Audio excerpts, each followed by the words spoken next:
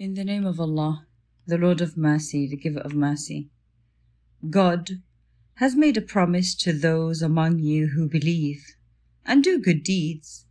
He will make them successors to the land, as He did those who came before them. He will establish the religion He has chosen for them. He will grant them security to place their fear. They will worship me and not join anything with me. Those who are defiant after that will be the rebels. People, keep up the prayer, pay the prescribed alms, and obey the messenger, so that you may be given mercy. Do not think, Prophet, that the disbelievers can escape God on earth.